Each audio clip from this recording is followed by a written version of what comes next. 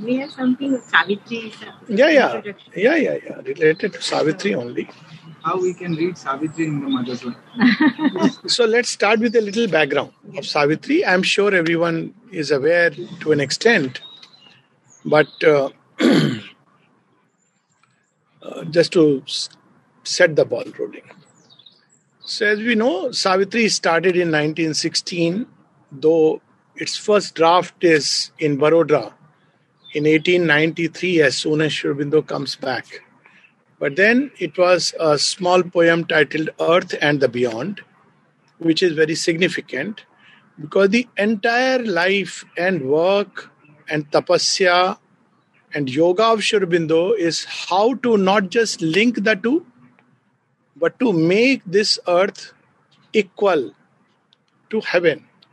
Heaven is not the, heaven of the Swarg Lok of the Puranas, but the higher worlds. Because this is the problem that we all, in the course of journeys through lives, our journey through lives, is the biggest challenge, is the hiatus in all spiritual thought. It's a big hiatus. Now, the hiatus is that it's all right. This world is very good for some, may not be so good for some. But in the last analysis, it ends badly. How it ends badly? We grow old. We have diseases. Things degenerate.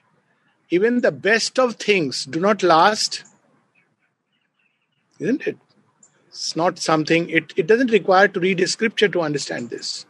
Even the best of things do not last. And at the end, there is death. Full stop or comma is a different thing altogether. So it's very natural to raise a question. Why is it all? Wherefore it came? If there is a creator, then it is a imperfect creation, so to say. If we don't want to call it, very frankly, a bad joke. It's definitely an imperfect creation. It's not what, even as a human being, conscious human being, if supposing for a moment we were to create something, we would not want to create something which is riddled with all these pain and suffering. Why would we do that? Now, this has been a challenge to human consciousness, and there are several ways that people have tried to explain it. One of them is, this world is the creation of some mysterious Maya, or it's an illusion. Your pain is an illusion, which is very strange because at every level, even at the deepest level, the pain is real. If not yours, then you look at the world around. I mean, even if one is so extremely selfish that one doesn't experience and one's life is fine, but you look at the world around. Look at Buddha. His life was all fantastic. Yet Buddha felt the pain and suffering of the world around him and sought a solution. So it's something real. In experience, it is real. In perception, it is real. There are other ways of explaining it that, your own karmas, that raises still further question. We are put into this world without any knowledge. Can we deny that? That we start our journey with ignorance? Now, when you start your journey with ignorance, how much can we really blame a person? A small child, 2-year-old, suddenly pushes his mom. Can the mom say, you're being extremely disrespectful, I'm going to punish you for... he's ignorant. She will gradually explain, train and educate. So how much can we blame human consciousness, which is so limited, and put upon it the entire burden of its own journey? There is a nice little story of Sri Aurobindo, which I love to share. When he was in Baroda, he was with the Maharaja. And once when the two were taking a stroll, an old lady was crossing the road, and she was carrying a bundle of things, and it suddenly fell, it dropped, and she started picking them up. So the Maharaja walked up there and once again tied the bundle and put it over her head and looked back at Sri Aurobindo, came back and looked at him, looking for some sign of approval. Being a Maharaja, you did this. And Sri Aurobindo says, yes, this is what we have been doing so far. But this is not enough for a Maharaja to do this. Maharaja should make a system wherein such a thing is not needed. An old lady who is, carrying this burden, he says, we have been passing the burden back to the person. Whereas true divine royalty is to take the burden upon oneself. That's what is the sign of divinity. So this was Sri Aurobindo's quest, which I think all well-meaning people, if we come out of the prisms of isms, that's what I call it, and the stock things we have read, it's a natural question. We should come very naturally. And why this life is so imperfect? Why does it end in death? Why suffering comes our way? And as I said, the theory of karma is unsatisfactory. It may give some relief based on our belief system, but just imagine there are people who really are fine, but look at young people who, when they die and things happen, and to tell them you did something in some past life. Imagine if we tell Akshay bhai, you lost your luggage because of some past life karma. It is so absurd. No, any right thinking person would not do that. And if we go that way, life would degenerate. Imagine if all of us took that approach, that a terrorist went and killed everybody. Well, your past karma, so you had to be killed. What about the terrorist? He will get his punishment in hell beyond and later on when he comes back. So this is a never-ending cycle. Who created this never-ending cycle and why? So the other option is, don't think about all these questions.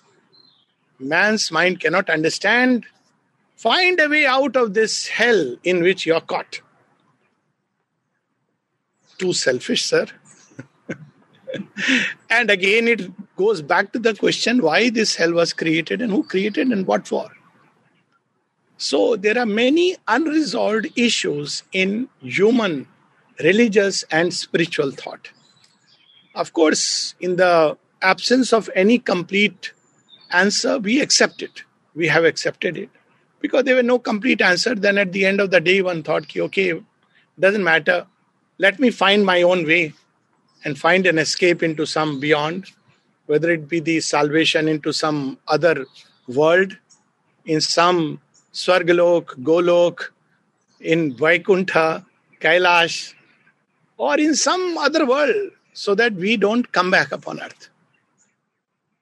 Or else, people have taken the other route that, well, all this is all useless mental deliberation. Let us try with whatever limited means to make this world better, by whatever means we have, rather than engaging with metaphysical questions. But the questions remain. They hit us again and again. So there is a gap in this entire understanding of life, of man, of world, of God, which Sri Aurobindo steps in. That's a gap, and it's a big gap. Because the whole idea of moksha at the end, at the bottom, is really speaking, if not selfish, outrightly strange that, well, this world is a world of suffering, come out of it, whatever be the cause of suffering. Of course, you analyze the cause of suffering. Every scripture says that, and then you come out. So there was a gap, and Sri Aurobindo's whole effort is to bridge that. What is the reason? We have missed something. And what we have missed is something very important. And that is, this entire world is not a static world. It's something which science had to come in and tell us. That it is a world which is by its very nature an evolutionary world. It is progressing, whether we like it or not. Progress may take strange turns and twists. It may be cyclic as it is.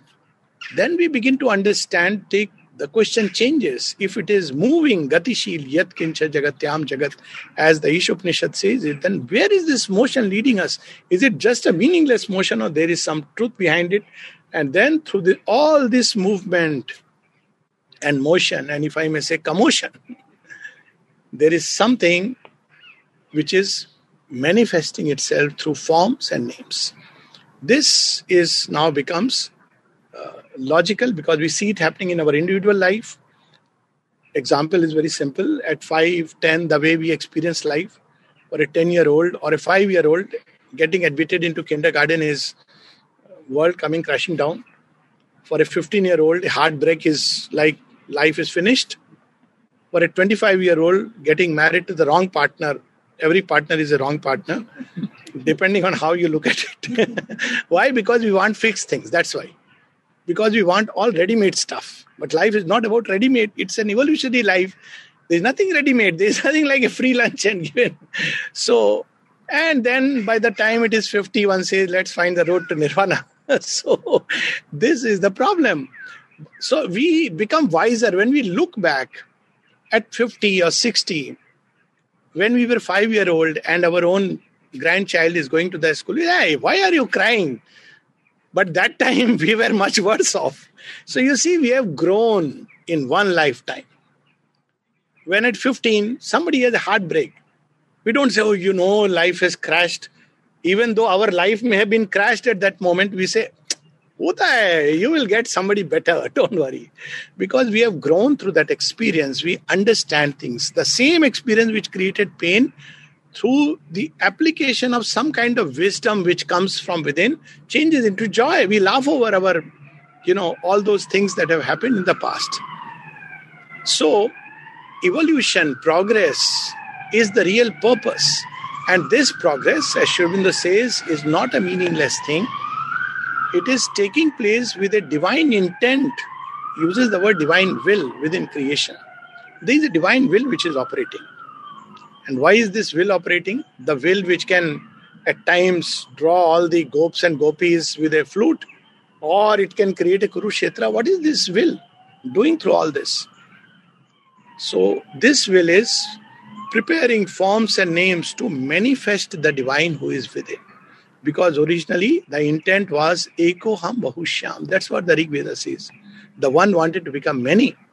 It's not an easy task. So that this hints and possibilities which are there, Sri Aurobindo brings it out. And he says there is a divine perfection inside. This is an old story.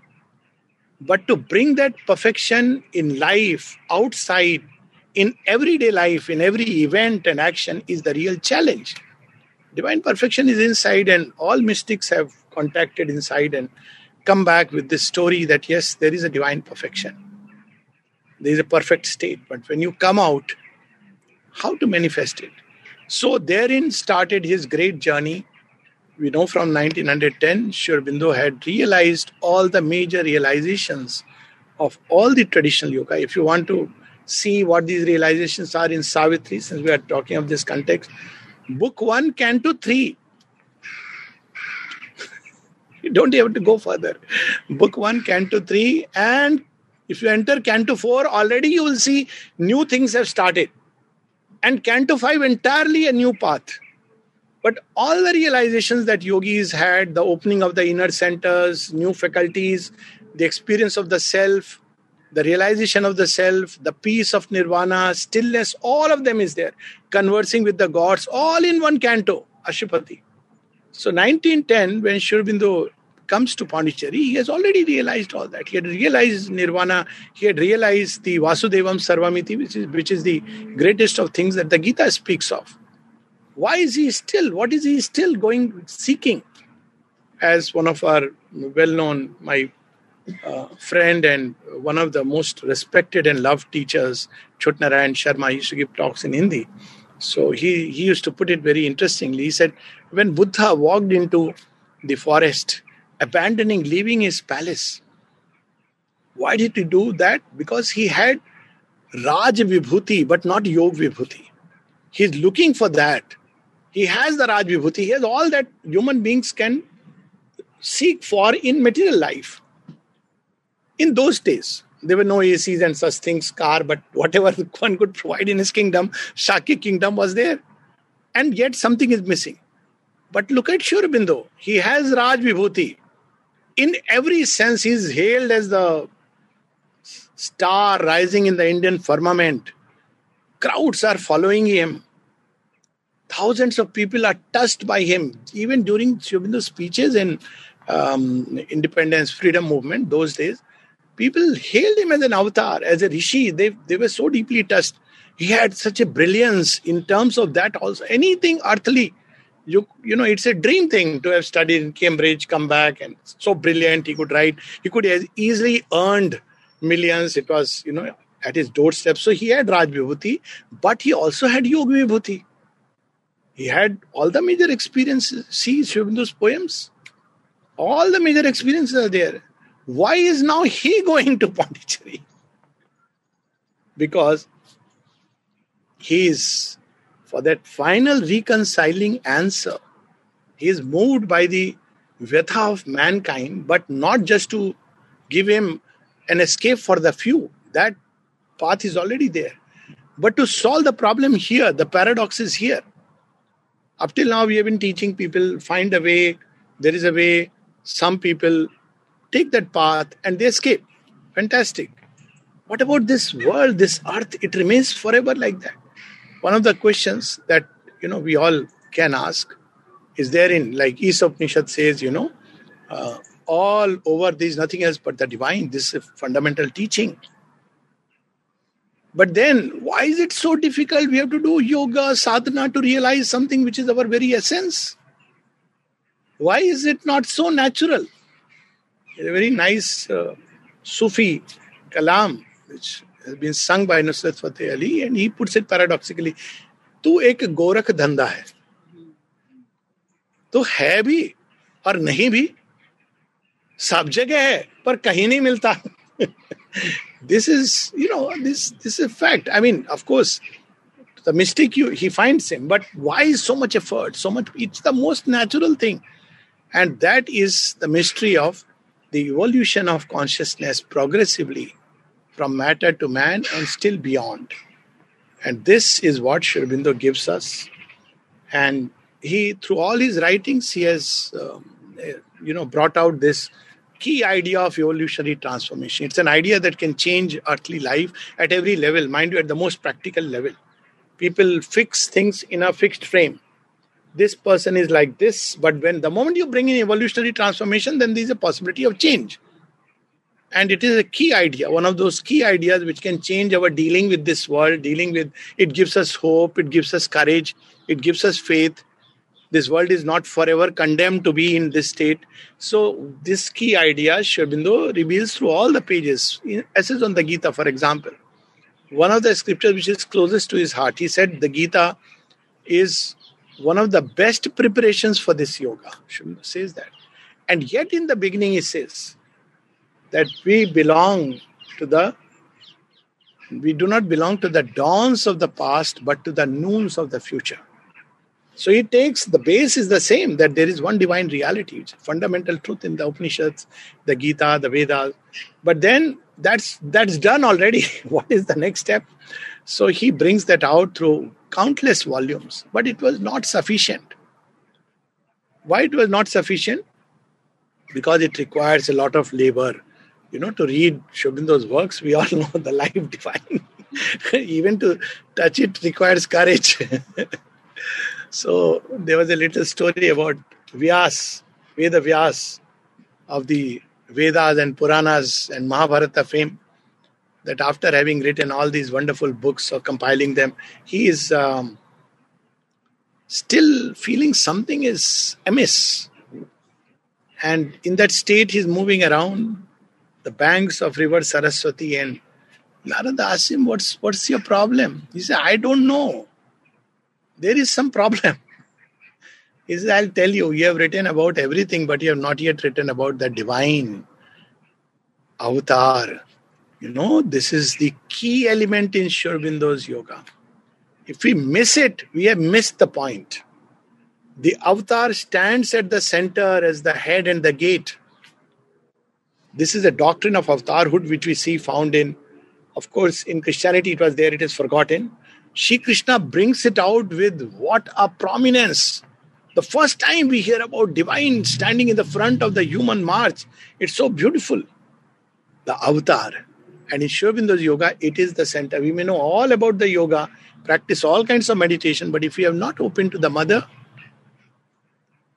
who is at the gate, nothing is done. So then he writes the Srimad, the Bhagavad Puran. That's how, Vyasa is. And we all know what a wonderful scripture it is.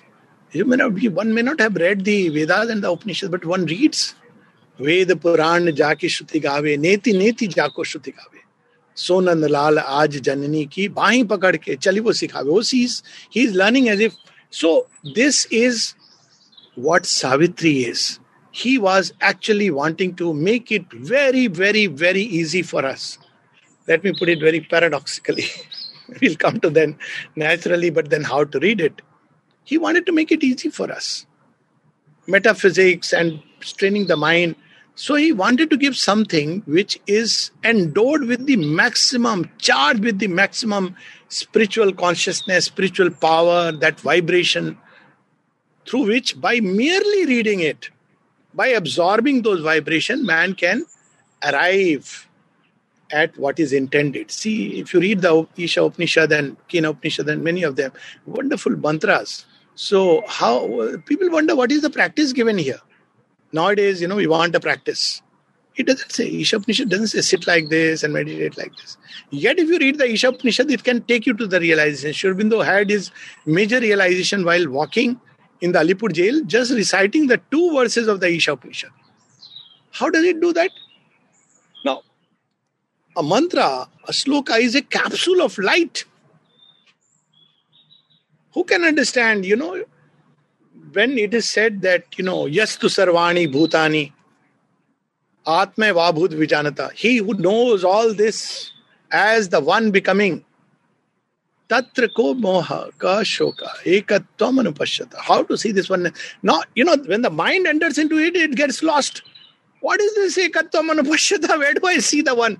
But just to meditate on this idea that there is nothing else but one, nothing else but one, nothing else but one. So very often I share this, people say India gave to the world 0. Excuse me, India also gave to the world the power of 1. 0 pregnant with infinity, and that starts with 1. They are not 2, 0 and 1. The entire computer world is based on that because it's the fundamental truth of existence. So this one, by meditating upon these verses, one suddenly has a door which opens. That's what these verses were meant for. Not so much to be interpreted as to be just felt inside the heart. Because what is the mantra? Sri Aurobindo explains it beautifully. Mantra is something which rises from this is the seed, because this is the seed of the Creator. Mantra is not born from the mind. It rises from the heart. And when this consciousness goes further in the higher and higher worlds, there the Rishi receives the mantra. It's a revelation. It's not written by the mind, okay, let me write about how best I can express that. Probably there is one divine everywhere. That's usual standard books. So mantra carries within itself the vibration that can help us realize what it contains. That's why we see in Savitri, page 365, as when the mantra sings in yogas here, it reveals. It just stirs the brain. And we may not understand the meaning. But slowly and slowly, it begins to hit us from inside. I take this example. When people take wine, the older it is, and slowly it hits you. In the beginning, you may not feel the kick, but as you take it, it begins to hit us from within. So mantra works like a capsule of light and delight. It opens an inner door simply because it contains that vibration of sound. And the mothers, after all, we all know Nath Brahman, the power of the sound. So Sri Aurobindo wanted the sound vibrations, rhythms to embody the highest possible vibration, which he called the overmind, and beyond is the supermind. Supermind cannot be expressed in human language. But the highest possible sound vibration through word symbols, that is Savitri. It is his gift to us. And that's why Sri Aurobindo spoke of Savitri as the most important work. And the mother went on to say Savitri is the message, all the rest is preparation. And she said, if you just read Savitri. She has used the word just read Savitri. It can take you to the highest realizations of yoga without the need of an outer guru. And I have had I think I have shared all this, so I won't share again. So many wonderful experiences, not only with myself is okay, but people who just don't know about it. The music of Savitri, the power of Savitri. And people have received it and their life changed. Of course, I must say that it is a big grace if Savitri can come into one's life and one has opened and read it. जैसे कहते हैं ना, बिनु हरि कृपा मिला ही नहीं संता. वो नहीं पढ़ेगा. And I can tell you a little story about it, that Binu Hari Kripa. Once Binoba Bhave had come to ashram. And he met the mother, and mother said, he said, tell me something, what else I should do. She said, you're doing a good work. Bhudan movement, continue with it. That's all, because whatever is. Then he wanted the Life Divine for Gandhiji. You know the story. So, signed copy of the Life Divine. Sri Aurobindo said, okay, you can give it to him, but he won't read it. Can you imagine signed copy of Sri Aurobindo signed in front with a particular object, and he gave it to him? He goes and gives it to Gandhiji. He immediately says, "Hum kya padhenge," or something like that, I don't think I need it, I will read it, I don't forget, I don't remember the exact thing. Pass it on to someone, you read it. You see, if Savitri has come across us, we have opened and read a few lines, it's because thus it is so. And when we read it, then it is like Shri Krishna gave the Gita, but he did something else also. And that is played the flute. The Gita we can try to understand. Can we analyze the flute? Savitri is Sri Aurobindo's flute. And when we read it like that, with that state, to quieten, with humility, you see, one of the fundamental things before the divine, fundamental lessons, and it is so logical. I think the other day also I was saying, humility. When we go to the divine saying, I know this, I know that, let me see what you have written, let me compare notes. Somebody once told me, so many humorous experiences you have in life. So there was someone, talking of long back, 30 years back. He said, what Sri Aurobindo is written is okay, but in my opinion, I said, just hold on. Your opinion? Who are you? Even as a human being, forget about yoga for the moment. Just look at Sri Aurobindo's credentials as just a human avatar. As Shri Krishna says in the Gita, I am Vasudev among the Vibhutis, in the Vrishnis. He is the Vibhuti as well as the avatar. Look at Sri Aurobindo. Just the fact that just his outer achievements, forget about the inner thing. If for nothing else, he will make us humble.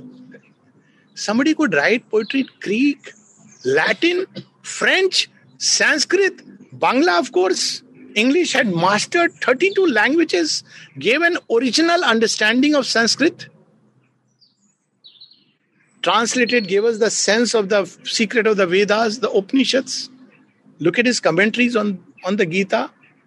And he could talk about every poet in the world, from Homer to Wordsworth and Shakespeare, and with what a perfection Swinburne. People used to ask him and how he would talk about it. But equally, when he spoke about the Vedas, the Ramayana, the Mahabharata, you wonder, who is he?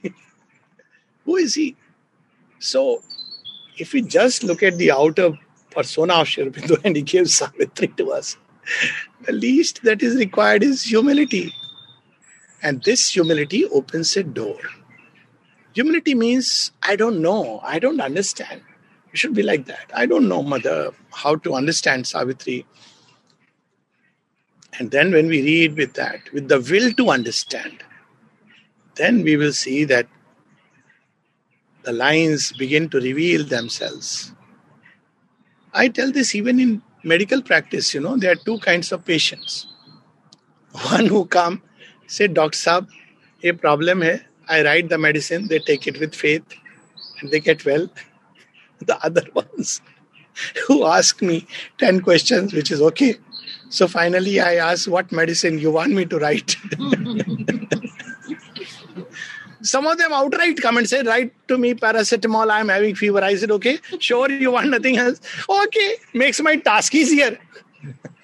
But your task has become difficult because you have missed an opportunity. I could have examined scene, but you want me to write paracetamol, and here they have their own ideas. Ye lene se ye side effect hoga, wo hone se. I said, see, all these are your concepts.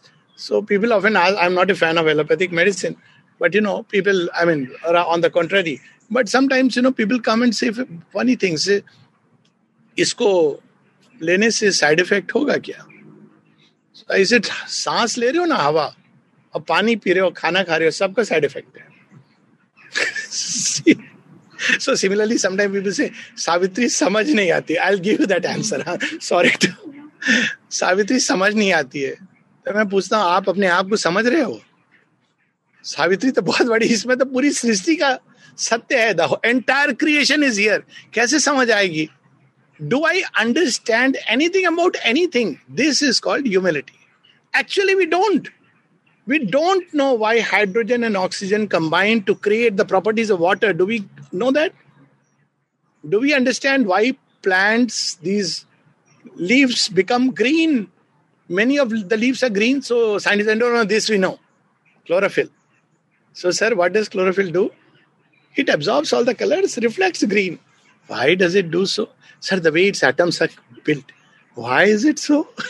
Now comes the last point.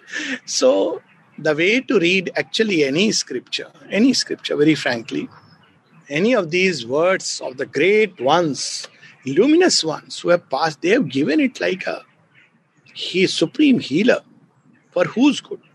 When we look at Sri Aurobindo from 1916 continuing till 1950, the last seal and stamp, why was he doing so? We all know that, his eyes got affected. But he wanted to give something. It is his gift to us. That while I am withdrawing, my children should have something which will carry them through the new creation. So, just as when Shri Krishna is withdrawing from the field of Kurukshetra afterwards, we know Dwapar is ending and Kali Yuga is started. Paradoxical, no? So Kali Yuga has started. So Shri Krishna knows his difficult time is going to come. So he hands over to mankind the Gita to steer him through the process of Kali Yuga till Shri Krishna utterly returns. So he comes back now and he says, okay, now that is done.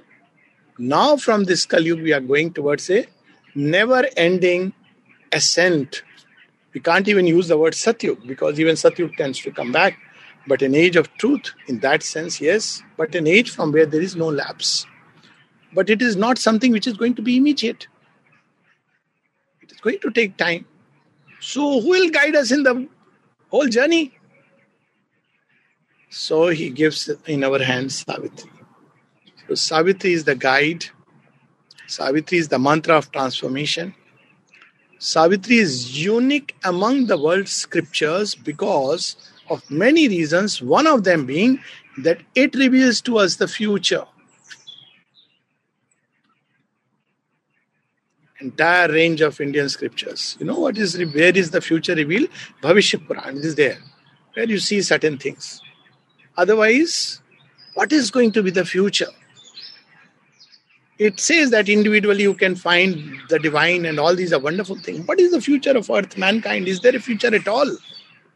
Other than finding that which already is there, why are we even finding what is always there and already there?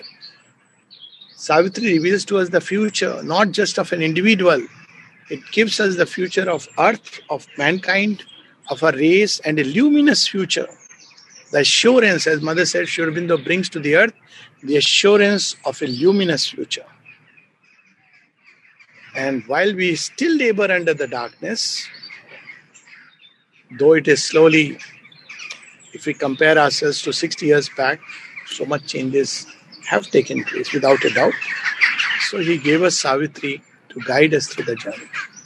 So when we read with humility, we read with quietude, as we would a mantra, with this aspiration that unlock the door inside, not to understand what we will understand, how much we'll understand. So many talks, so many people, I myself, so many talks are there. What we can understand, it is an ever new disclosure. It can be revealed, not understood. There is a difference. Revelation is something which suddenly a door opens and there is a flash. And there is a aha feeling. Understanding is what is the meaning of the word, what is it? And then if we read Savitri, actually of all the writings of Sri Aurobindo, frankly speaking, and we can read passages, it is the simplest. Maybe some of the letters apart, but otherwise, yesterday or when day before we had read that passage, the master of existence lurks in us and plays at hide and seek with his own force. Simpler than Vasudevam Sarvamiti Yatkincha Jagatyam Jagat. But look at how he's saying.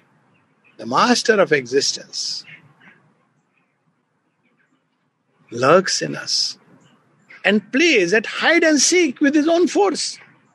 And then look at this marvelous line. In nature's instruments loiters secret God. A mutual debt binds us to the Supreme. What a humorous, there is a lot of humor in Savitri. भगवान के ऊपर हमारा उधारी है.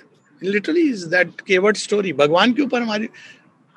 So imagine a mutual debt binds earth to the Supreme, binds man to God. His nature we must put on as he put ours. That is the mystery of the avatar. This transfiguration is earth's due to heaven. His nature we must put on as he put ours. His heavenly portion we must grow divine. Our life is a paradox with God for key, but not the God of religions who is up there and this. God is the key. The heavens and the earth both have emerged from him. That's what the Rig Veda says, Padabhyam Prithvi. So he gives us that key, and all that is needed is to apply it. Reading alone does the effect, and if we read in quietude, the revelation comes. And even if we do not, when you touch fire, even if you don't know that it burns, it will still burn.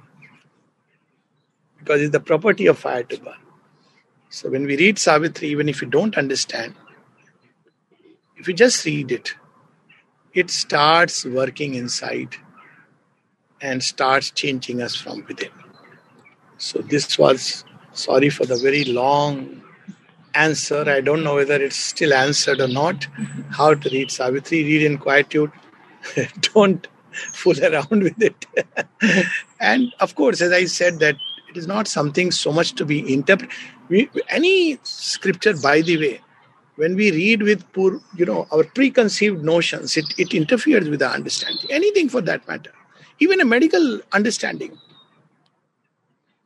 It interferes because there is a different science which is operating behind. So when we read it with this idea that I don't understand, I want to understand, there is something new, then it will reveal itself. Otherwise, we'll always get lost in our interpretations. Individually, the mind is bound to interpret, which is okay, nothing. But best is to read it with this aspiration and read it in quietude, and the mantra will reveal itself. It is there in Savitri on page 375, as I said, call to the quest, this whole passage, as when the mantra sings in yogas here, the entire process is there. We can even read it. If there are no questions, we can read that passage. How does the mantra work? It enters through the eye, through the ears. Where does it go? Into the brain. Brain is the seat of consciousness, actually, in human beings. Just as this is the center where the Creator stands. Brain is where the consciousness comes in human beings, and then it's transmitted. So when it goes inside, it starts retraining the neurons. You see, actually, that's why the mother said it will create new brain cells for understanding if that is needed. We don't have the brain cells right now. Panels nahi hai, solar panels. We all know that sun is infinite energy. Somebody was needed to say, yeah, but you can tap it only by putting solar panels. It's not enough to pray. Pray is good. Wonderful. But also make some solar panels. So, Savitri is the solar panel. So, when we read it, it builds the brain in such a way that we can start receiving the sound rhythms of the mantra. And then this begins to change us because it's the seat of consciousness in human beings. So from there, it goes to every area. To our hands, feet, brain, body, heart, all the organs. And that's why the mother also said at one place that Savitri has a healing power in it. I've seen this. Thank you very much for that beautiful explanation on Savitri. All of them are quite ardent readers of Savitri. Yes, I know. That's why probably it went on and on. Yeah. That's why, because jab achhi audience hoti hai to Said and Yeah. When there is such a receptive audience, things flow. Otherwise, I have a question on Savitri. You have something besides Savitri? And is this again? you can ask again. I You just can ask. asked on Savitri Yeah, then. So I wanted to ask Alida if you can, how we do it is that we start with mother's voice and remember how we are to read Savitri to align ourselves. Then we read a few lines, then stay quiet for a few minutes to receive however everyone is receiving it. Then we speak about it, what if there is anything to speak, or sometimes some things are not clear, sometimes they are clear, so we don't wait there, but then everybody gives their viewpoint or what they have understood, and then we move on to the next. So is that... So I can tell you not my views. My views are my views. But what mother spoke about reading Sri Aurobindo in study circles. Because people ask this question to mother. And it applied to all the works of Sri Aurobindo. And Savitri, of course, she has already written so much. Maybe one could read it. So there were study circles where people read Sri Aurobindo's works. So the mother said, she gave a way. I mean, that people sit together, they join in a common aspiration, stay quiet. Then they read. Then she says that one person who feels deeply connected can explain. See, if you have many people explaining, then it's a TV discussion and debate. One person, because it's not something which can suddenly be revealed to everyone at one go. But in a group life, one person who will then become more and more a catalyst towards receiving. That person shares whatever one's understanding is. If one has something from Sri Aurobindo's writings which goes with that, fine. But otherwise, one person. She says once, that's it. No discussions. This was the words. Because discussion will disperse. So something beautiful you have received. Now, instead of receiving it as a prasad, I'll give you an example of discussion, very pragmatic level. So in all our mandir, we go there after Aarti, Puja, Archana, we receive prasad. Okay? So there was a very interesting scene in the film Godholi, Bahut Purana, Girish Karnad, and I'm forgetting who was there, Smita Patil or someone. Anyways, so the thing is, imagine you receive prasad. Now what do? You take the prasad with gratitude and come. Now, imagine if 5 people gather together. ये अमरूद है कि ये सेब है, बहुत खट्टा है, ये पुराना है, नहीं ये वो बगीचे का सेब है, थोड़ा मीठा और डालने में क्या प्रॉब्लम था? So what has happened now? It's no more prasad. It's a food stuff. So there is a difference between prasad and the food we eat. Food we analyze. ये टेस्टी है, कैसे बनाया था आपने? ये हमारे ट्रेडिशन में, दिस नॉट समथिंग कैसे बनाया था आपने, क्या रेसिपी है, नहीं हमारे यहाँ वैसे बनाते हैं. ये खाना बाहर गांव में अलग तरह से बनाते हैं. There is another way of making dhokla. You can do that. But when you receive dhokla as prasad from the mandir, do you analyze ये कौन सा वाला है? You take the joy of taking it. So best is not to engage in debate and discussion in general. People can have their own views. That's nothing wrong with that. That is natural, inevitable. I'm talking of only collective reading. So, baki theek hai, one can have one's own understanding and write and grow and this is it. But in a collective reading, it's best if there is only one person, if at all, who speaks about it. Now, who that person will be, I don't know. So, I myself didn't want to speak about Savitri. I must say that it was through a series of experiences and was thrust upon me literally. So, that's how I started speaking. And then also I used to question, I can tell you this, should I at all speak on Savitri? Savitri is not something which we should speak about. I myself used to read it, understand it seemingly, enjoy it. So I asked the mother questions. No, you give me a clear sign that I should speak about it. I won't speak about it. And then there were a series of experiences. No need to repeat them. And then I started, I was literally pushed into it. So it's not like, you see, in ancient Indian tradition, there was a lot of talk about adhikar bhed, which we have forgotten today. That's why we don't understand the story of Eklavya. क्या है? Enroll करने गया था. See, when you read Jawali Satyakam story, Adhikar Bhed is important. You don't teach anybody and everybody about nuclear bomb making. He'll become King Kim Jong-un. Who was that scientist, Abdul, someone Pakistan who sold that technology to. That's not the way. Spiritual things are to be treated with that sense of the sacred. They're not a, debate about who will become the next UK Prime Minister, in my view, in that view. So, then for maximum effect, I'm not saying that one should do this way or that way, because that makes a dogma. But this, since you asked me the question, this is the way that Mother herself has said. And this is the way that Savitri herself teaches us about mantra. This is the way in Indian tradition. Mantras have always been received. And if somebody is marked to speak about it, he will get the revelations and the indications. Then yes, then there is a adhikar which has been given with it, not written on a piece of paper. This is my considered view of the matter. हाँ जरूर. प्रीतिबेन ने पूछा, तो अगर इसमें हमारा भगवद गीता का कुछ कनेक्शन सावित्री में से निकला तो हम कह सकते हैं कि बेस्ट होता है इसमें स्वयं के अंदर उस कनेक्शन को बनाना. As I said, nothing wrong, but जब तक हम उस स्क्रिप्चर को अच्छे से नहीं, I will give an example, practical life के एग्जांपल. अब हीलिंग सिस्टम्स हैं, अलग अलग हीलिंग सिस्टम है.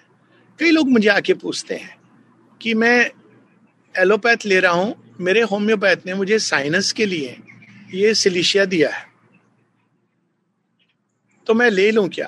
तो I tell them that first of all in homeopathy it doesn't work like that. It's a different process. You don't say कि आपको corona का मेडिसिन निकला था अभी, I don't know, magic medicine. Homeopathy doesn't work like that. There is nothing like corona in homeopathy. So it's always best अपने अंदर में we can make connection, but otherwise I was talking only about the group reading. It's best to, otherwise क्या होगा ना, receptivity चल, because all the time हमारे दिमाग में एक प्रिज्म रहेगा या एक angle which is understandable individually. हम सबका एक बैकग्राउंड है. अभी जो वेद को पढ़ के आया है तो उसमें वो देखेगा है ऐसी वर्सेस, उपनिषद की बहुत सारी वर्सेस रेजोनेट करेगी. But then what will happen, we'll limit it only to those aspects which are connected with certain aspects of the Gita, whereas we may miss out on other things which are so important. I'll give you one example from Savitri itself. In Savitri, toward the end, there is this one of the Mahavakyas, last page 720 पर आएगा, जब सब लोग आते हैं, देखते हैं सत्यवान को, और they see the change and everybody has witnessed. So उसके पिताजी, बड़ी टचिंग स्टोरी है थोड़ा सा. तो द्युमत से ना, तो उनको पता नहीं है ये सब क्या हुआ है. Whole things have changed, life has changed, their kingdom has come back, eye sight has come back, but Satyavan and Savitri had lingered long in the evening in the forest. So he comes, and the moment he sees, he's overjoyed, but he says, look here, Savitri, you shouldn't have delayed him. First day you have gone out and you have delayed him. He chides her. He says, you wanted to go, you went out, but he is our eyes. Without him, food is tasteless. All this he says. Very touching. And he says that, Aj, when there is so much joy I have experienced, I wish you had brought him back. So, he almost makes her responsible for that moment of sorrow that he experienced because he didn't find Satyavan by his side. And you know what Satyavan says? वो सावित्री को उत्तर नहीं देने देता है. But he stands for her and says, lay all on her. She is the cause of all. Now you see, there are such passages in Savitri which will remind us of Sarva Dharman Parityajya Mam Ekam Sharanam Vraja. But there is a difference. Sri Aurobindo speaks about surrender to the Divine Mother. Shri Krishna speaks about surrender to Shri Krishna. Is there a difference? Yes, if there was no difference, that is where we have to understand the mystery of the avatar. Each avatar brings a certain angle of vision and something for the earth of which he is the upholder. So Shri Krishna brought something to earth, which is very high, very beautiful, very powerful. But now Sri Aurobindo brings something yet higher. Otherwise, Sri Aurobindo would have himself said, you can surrender to God in any which way, it doesn't matter. The new creation will be done. He didn't say that. He spoke about surrender to the Divine Mother, taking refuge in the Divine Mother. He himself who had experienced the living reality of Shri Krishna. It's not like for him, Shri Krishna is so much real. Nowhere I have seen any mystic bring out Shri Krishna with such force and reality. And the mother, how she would walk with Shri Krishna, how when she would be little tired, she would just rest on Shri Krishna's shoulders. And he would say it was Sri Aurobindo's way of revealing himself. So when Sri Aurobindo says, surrender to the mother, there is no antagonism. But Shri Krishna brings something for earth. He is the supreme. The mother is the supreme. But he has brought something to earth which is good for a certain kind of humanity, for a certain level, at the level at which the evolution was taking place in the times of Arjuna. And the mother brings something which is now for the next future. So though it is the same thing, because both are speaking of surrender and both are speaking of that embodied divine. The mother is embodied divine, Sri Aurobindo is embodied divine, Shri Krishna is embodied divine, and yet there is a difference. So that way it's important to understand that part. But yes, otherwise each one will have his own journey. That's a different thing altogether. And each one must have their own journey. We should not make anything into a dogma or a kind of religion. But when there is a collective reading, I'll give you another example. See, now people do worship and puja, and you'll see in their individual rooms many kind of, murti bhi hogi, ye bhi hoga, picture bhi hogi, sari cheez. Individually, it is perfectly fine. It's, each one's connection. But in the ashram, you don't see that. There is a reason, because mixtures should not be there. It's important to maintain it. And that was something very beautiful that, I can give you an example of Champaklalji, and it sound very, but these are things which people have seen. And he went to a center, relics of Sri Aurobindo were there, and there were all kinds of gods and goddesses, and you know what he did? Let me not speak about it. He literally took and threw it. Why? Because don't mix. Mixture in spiritual life is not a good thing. Because why? Because each of them represents an angle and an aspect, whereas this is an integral reality. That will take us in its own unique way. Otherwise, we'll remain, bolte na, do now beach mein. Now, individually, it's perfectly fine, because it's not something which should be ever imposed on anyone. But collectively, it should be centered around. Then one can have a separate reading of the Gita, separate reading of the Upanishad. That's fine. We all do that, and that's perfect. So this is the considered view based on understanding of how things should be and are.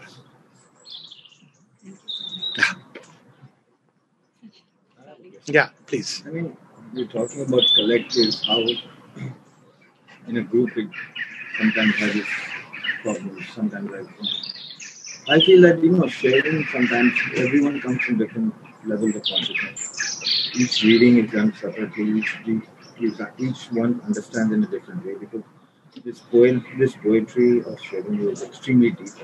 Some people can't reach that level, some people are deeper in that level. So I think sharing sometimes one reveals something that he has felt him that probably gets an influence with the other. It's perfectly fine. Exactly. Actually, you have answered it. First, that each one is at a different level of understanding. Look at the confusion it will create. Second, precisely because it can influence other. See, when a person is quietly receiving, whether he has received or not is between him and the originator of the mantra. But now when there is sharing, it is with the intent that maybe I am sharing something which will clarify, but it is more likely to obfuscate. And this we follow everywhere. It is, I'll tell you, like as a doctor, as a psychiatrist, my specialization. Now, if there is a meeting of the psychiatrist and the cardiologist comes and he says, no, I'll talk about the problems of the heart. Perfectly fine. But you can talk about the anatomical heart, not about the psychological heart. Now, it will create a confusion. So, while, as I said, individual revelation is perfectly fine, but this is more likely, in fact, almost 100% likely, precisely because we all don't understand. So, honestly, very frankly, if you ask me, even the Gita, I'll now touch that topic, Gita is a well-known scripture, okay? Have you seen that much of the Gita is explained by people who have withdrawn from life and lived in an ashram? Sannyas. What does the Gita say? It says not sannyas, but tyaga. And Shri Krishna goes at pains to explain. It is given to the man on the battlefield. So, if you ask my view, one who has renounced outer life is not an adhikari to speak about Gita. But it's easy to read it and interpret it because there are so many interpretations. So, for each scripture, there is an adhikar. Now, at our level at which we stand, frankly, we are not adhikari either to speak of the Gita or the Upanishad. I'm not talking, I understand there are people who can speak very well. और Savitri let alone और anything so it is अभी तो हमारा ये होना चाहिए अभी 5वीं 10वीं क्लास में मैं 7th स्टैंडर्ड के बच्चे को क्या पढ़ाऊंगा let me first arrive there. That's why I said that why because I debated inside several for months whether I should speak about it or not because it's easy to speak but do I have the adhikar? So even a scripture which is well known like the Gita. Isha Upanishad, somebody like Shankaracharya, that a whole shloka, because it's not easy, it doesn't fit into the doctrine of illusionism. Therefore it was tweaked. It is well known, documented. Kurvanneve karmani jiji visheshatang sama. Now the world is an illusion. So he explained it by tweaking the language, not only interpretation, but tweaking the language. And Sri Aurobindo had to correct it. No, the language is very clear, straight, direct. And he is a master in Sanskrit, so he could talk on his same ground. So if people of that stature could do it, because from the angle of vision, he tweaked. In many people, Isha Upanishad, which is one of the most powerful scriptures, is not even accepted sometimes as one of the principal Upanishads because it goes different from the other Upanishads in a certain sense. So it's very important to, as I said, to be very humble and just receive it. It's okay. People will receive it differently, which is much better. And each one will have their own revelation churning inside. Maybe, one can connect it inside with whatever one is accustomed to. That's perfectly fine. But in a group, it is best not to engage into that kind of discussion because it's likely to disperse the beauty, the grandeur. I have seen it disperses it. So it's like how we say nowadays, in religion, to each his own. That's perfectly fine. Exactly. That I completely agree. So to each his own approach. But that's why I focused on the collective understanding. That's the only thing. See, it's like I may have, let's say that as now we have the UK Prime Minister, okay? Okay. He is a Hindu, he is an Indian. When he acts, should he act on the basis that I am a Hindu or an Indian or as a Britisher? Answer is very obvious, isn't it? I would rather that he acts for the good of the British, because that's what he is there for. If he allows his personal views to interfere, he's actually not even doing the good that, of course, in his considered view, he may think that it's much better if the ties between India and Britain grow strong. That's real time politics and logical, but not because of a bias. So to each his own is perfectly fine individually. But imagine if he says, now I'll make prayer to Lord Ganesha compulsory in the schools. Now he is doing something very similar with the fatwas and all these people have done. That's where the problem comes. That's exactly what happened in the Mohammedan religion. Each has his own way, but the moment it is imposed, so these things start like that, and then they create a confusion. So collectively, we have to understand that there is a process, there is a way of life. Even in ordinary life, we follow a each his own cannot be applied on when we are driving on the road. I want to, आज मेरा मन कर रहा है यार left side से ले लेते हैं. Can I do that? I can't do that because it's a collective thing. With Religion. Everywhere, this is a basic rule. Religion is a personal thing. I agree. And each one must explore. I would not even use the word religion. Let us even get rid of the term. Let us say quest. Not even spirituality, because spirituality gives sitting in meditation. Even spirituality becomes a fixed something. But a quest. One may have a quest, one may not have a quest. And one is free to have or not have. One is free to believe in God or free not to believe in God. It's perfectly fine. That's your individual journey and individual quest. Completely in agreement with that. But when it comes to collectivity, there has to be some kind of a common ground. If everybody starts, nahi, hamara Islam, now imagine, this is okay, this is a very harmonious group. But imagine, अभी कोई आ गया जिन्होंने कहा कि नहीं, actually हमारे इस्लाम में ऐसे कहा है, इस सावित्री आपको नील डाउन करके पढ़नी चाहिए, आपको साइंटिफिक रीजन आपको बहुत अच्छा लगेगा इसको पढ़ के ऐसे. Now, it can go to an extent. I mean, in Christianity it is that Christ says that I am the path and I am the way and I am the goal. He says that. So when you put that with Sri Krishna and say, he also says, Sarva Dharman Parityaja Mamekam Shanam Raja. Are they the same thing? No, they are not the same thing, though it is the same thing in a certain essence. So that subtle distinction very few people have. So it's always good, unless somebody is deeply tuned into, say, all these scriptures and Savitri, it's best to be humble and to start with, bhai, nahi pata hai, lekin janna chahte hain. Very easy. And then it opens the door. Again, I am not saying that one should do this or that, but I am just saying what is the best way of doing it. Savitri पढ़ने में क्या होता है, समझिए कि एक शब्द है अद्वैत, उसके लिए बहुत कुछ कहा है, मगर किसी को क्वेश्चन आता है कि what is Advaita, What is दूसरे लिटरेचर का आधार लेके what is Advait? Advaita Advait in Savitri. Where is Advait in Savitri? Nahi, where is Savitri mein No, Advait? that word doesn't come. That's your interpretation. It is not there in Savitri. The word is not used because it's all English. So yes, there are many Advaitic truths, but Sri Aurobindo's Advait is very different. but So the moment we bring in Advait, see, I'll give you an example from Savitri of Advait, which will be very different.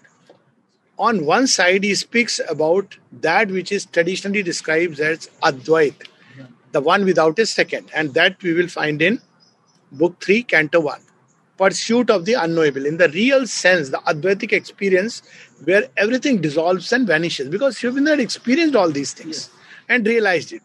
But there is another Advait that can reconcile Gati with that, immobile Purusha. And that's what we were other day, that one who has made this world is ever its Lord. So there are several places where he has not used the word, But he has shown every side. And I think we are living in times when we should try to disengage our mind from all this past understanding, because it is interfering. They are born of an experience. The moment we experience Advait in the real sense, that's what these scriptures are meant to give us, then it's very different from the way we have understood or interpreted. The one divine who dwells in all things, that is Advait. The one who contains all within himself, that is Advait. And all is an expression of that one, that is Advait. Now this third one is very difficult. How do I see that this thing which is happening, even this is an expression? So human mind recoils Advait in its ultimate sense. So each one brings his own definition. I see nowadays in the Western country non-dual consciousness. There you have just used a word. I just gave you the example. Yeah. इस तरह के बहुत से बात आती है कि इसका अर्थ क्या? हाँ. At that time, if we take the help of Bhagavad Gita or Bhagavatam or something like, and to explain the things, or we try to interpret, because the thing which is coming in front, okay, इसका अर्थ क्या? तो उस समय इस तरह के literature या so there are people very true. So there are two ways of doing it. There are people who have this deep understanding of all these things, and you can either refer to those things because it is now coming from a source. Okay, now I don't want to say that I have written these commentaries based on, because there are people who have done that precisely. But if you leave that aside, forget about that, then one should come कि आज हमको ये passage पढ़ना है. Take the trouble of finding out what Mother and Sri Aurobindo has spoken about this. Take it out. You will get the comprehensive way of understanding. That would be perfect. That can be done. That, okay, there is, he talks about, as you said, Advait. So what is Sri Aurobindo speaking about Advait? But that's going to be laborious. Because you'll need not weak, but a commitment that, okay, what Mother and Sri Aurobindo has spoken about it. And then we come, like Purusha and Prakriti is there, several places in Savitri, in the whole, in secret knowledge, but, without using that term, it is there. Now, our traditional understanding of Purusha and Prakriti is that this is Purusha. Purusha and Prakriti come from Sankhya. It is used in many. So there is the Purusha and there is this Prakriti. And when the Purusha reflects himself and gets identified, then it's bound. When it draws back as a Sakshi, it is free. But Sri Aurobindo gives a completely different understanding. Very new understanding. So when we read about what Sri Aurobindo has spoken about Purusha and Prakriti, and we can bring that passage, it's perfectly fine. But that requires a little more effort. So whoever is, organizing, they can take the trouble of maybe spending a week. It's a beautiful progress. Okay, because what we are going to read is already decided. And then come back. That's why he said one person who becomes like a nucleus, who reads, meditates, brings out from Mother and Sri Aurobindo's, because for all these terms, Sri Aurobindo is given a new sense even of the traditional understanding of spiritual things. Moksha, he gives a very different meaning, for example. Today, moksha is understood as cutting off the cycle of rebirth. Why? Because this is a suffering. Sri Aurobindo doesn't give that meaning. He says moksha is a state of inner liberation. Now see, look at the completeness. In Savitri, there is a passage. Now, normally when you say that moksha is when you have cut off this bondage, so you don't come back into rebirth, isn't it? That's the normal understanding. Am I right? What does it mean? It's a conditional freedom. How can freedom be conditional? You see the paradox. That means if I enter into it, I am bound. Even if I am free, still if I enter, I am bound. Sri Aurobindo says even in chains when you are free, that is moksha.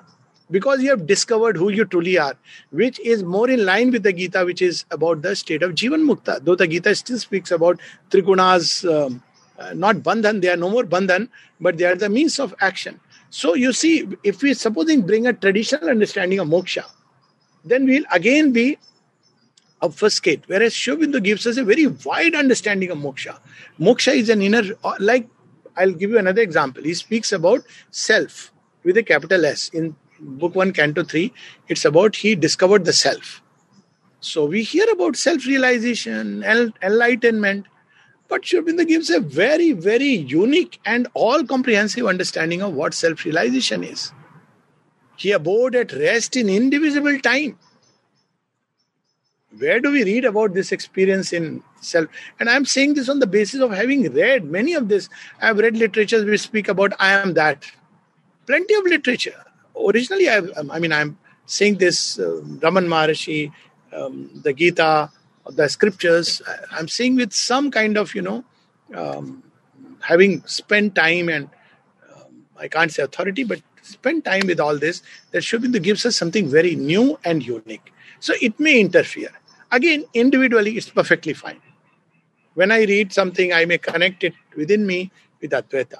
But collective reading, it may create a confusion. So if we want to understand even terms, I think in my Savitri talk, several places I have spoken about it, how Sri Aurobindo has used terms in a way that changes the whole sense. Look at this one line which I already read. In nature's instruments, loiters, secret God. See the meaning of the word loiter and you'll see iska kya matlab. Many of the terms, he speaks about the deep offense of God against human reason. This is his offense. His is God's offense. And then he says with a sense of humor, to park himself in finite. So when we connect even with the language, the word meaning, it can lead us in a different direction. But when we read it as a kind of, with humility, it'll be wonderful. Now, another example I'll give you. In the beginning of Savitri, it starts with this, it was the hour before the gods awake. Now, it's a very simple sentence. When do the gods awake? Now, a person deeply versed into scripture will say in the Rig Veda, there is the Nasadya Sutra, 10th mandala of the Rig Veda, where it describes before the gods have been born. We also speak about Brahma Muhurt before the, when there is thick of night. But next line he says, across the path of the divine event. And now you see the huge foreboding mind of night alone. Mind, we read from the dictionary. Night, we read from the dictionary. But what is mind of night? So, but we understand the symbol. Ye kaun si ratri hai?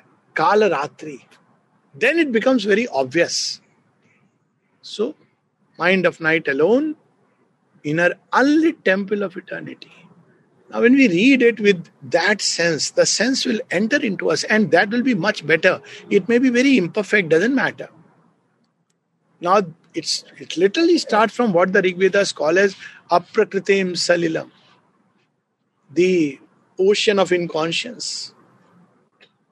But it's very difficult. Most of us have not read even these things. So it becomes very difficult because we have read from here and there a little bit and we try to connect. But Sri Aurobindo, we know, someone who had Atmasat kiya tha Vedon ko, Upanishad ko, Gita ko. The best is to go back to him and realize those things, to read from his writings. And it's very easy nowadays to search on the computer, type the word Advait itself, and you'll see so many shades of meanings. So Sri Aurobindo is like that master artist. पहले 3 color में सब, फिर 7 रंग, 7 रंगों के सपने चुने. Then became 64 shades. Now you have million shades. Computer में ना, this photography में. So he is like that master who brings us so many shades which create the totality. And it's amazing. When we look at it, it's so wonderful. So it will help us because we'll read Sri Aurobindo and the Mother. After all, what is the purpose of reading Savitri? It's not like just a ritual. कि भाई हमारा घर बार ठीक चलेगा. It's to gain the new understanding, the new vision, the new knowledge, the new experience of the new goal that he has put before us. So that's why. Read Sri Aurobindo and the Mother. You will see everything.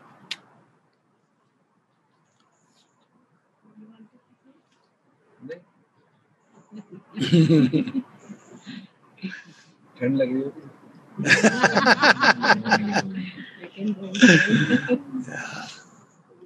You had mentioned a phrase called Ek se Anek.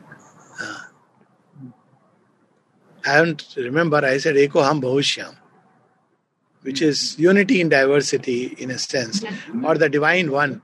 Nay, I may have said, but okay, the sense I get it, yes. So it means that there is the one source of everything, ek. And out of that source that is one, because that one is infinite, see, if one was finite, then it will create sameness and monotone. But there is no sameness and monotone. Why? Because that one is infinite. Anantoham. So in the Vedas you see, ekoham, anantoham. So that infinite, because the one is infinite, through the universe is manifesting infinite possibilities, which makes this creation so wonderful and charming and delightful and challenging, of course. So the goal of creation is precisely unity in diversity. But you cannot create diversity by any external mechanical means. You have to go back to the original unity. Then you can understand the diversity and the meaning of God's play. Otherwise, there is a mess. That's the mess, that to each his own. Now imagine the problem of that doctrine, which is very good. Now people are beginning to realize the problem. All are good. Everybody is fine. Liberal. Now what happens? When people walk into a civilization and disrupt it, what do you call it? Is it liberal? It's not liberal. What you should do? So it can only be created, unity can only be created, and the diversity can only be celebrated on the basis of discovering this inner unity, which cannot be done by the mind, because mind by its nature takes an angle of approach. So that's why one has to discover it. So the fundamental truth of the Vedas, that discover the one, is the first truth. And then the manifestation in the many is the next, which Sri Aurobindo brings out in fullness. That is what we have missed, the manifestation. So people speak about discovering the one through all this, and when you have discovered, this is the end. But Sri Aurobindo says, no, this is the beginning of a new creation. So that's what is meant by Anekta me ekta, as it's said today, unity in diversity. That is a plan. Yeah. So we all should have different approaches. Perfectly fine. But if ever we want to create unity, it has to be done by going back to the origin and the root. But then people who found it, they ended up saying diversity is meaningless. So that's where Sri Aurobindo brings the bridge. And that is the supermind, where you have the consciousness of the one and the multiplicity. This multiplicity ka consciousness is now then based on Rit. So in the Vedas, you'll see these three terms. In Savitri, toward the end, it comes. The truth, the right, the vast. So what are the terms in the Veda? Is Satyam. There is one truth without a second. That's we know. Ritam and Vratam, it's vast. Vastness we understand. What is Rit Chit? The right arrangement of things. Disturb the arrangement, there is chaos. So in a cupboard, if you keep the shoes on top, books below, you're creating a chaos. Besides the inconvenience. Every time you have to take the shoe, you have to take it down. Book you will have to bend. So Rit is that there is a way that things have been arranged. Satya Dharmaya Drishte, that's part of the Yajnavalk. So that what is the way that the divine arranges things? Or if you want to put it in modern language, what is divine will? How does it want to express within me and in the collectivity? That we must tap into.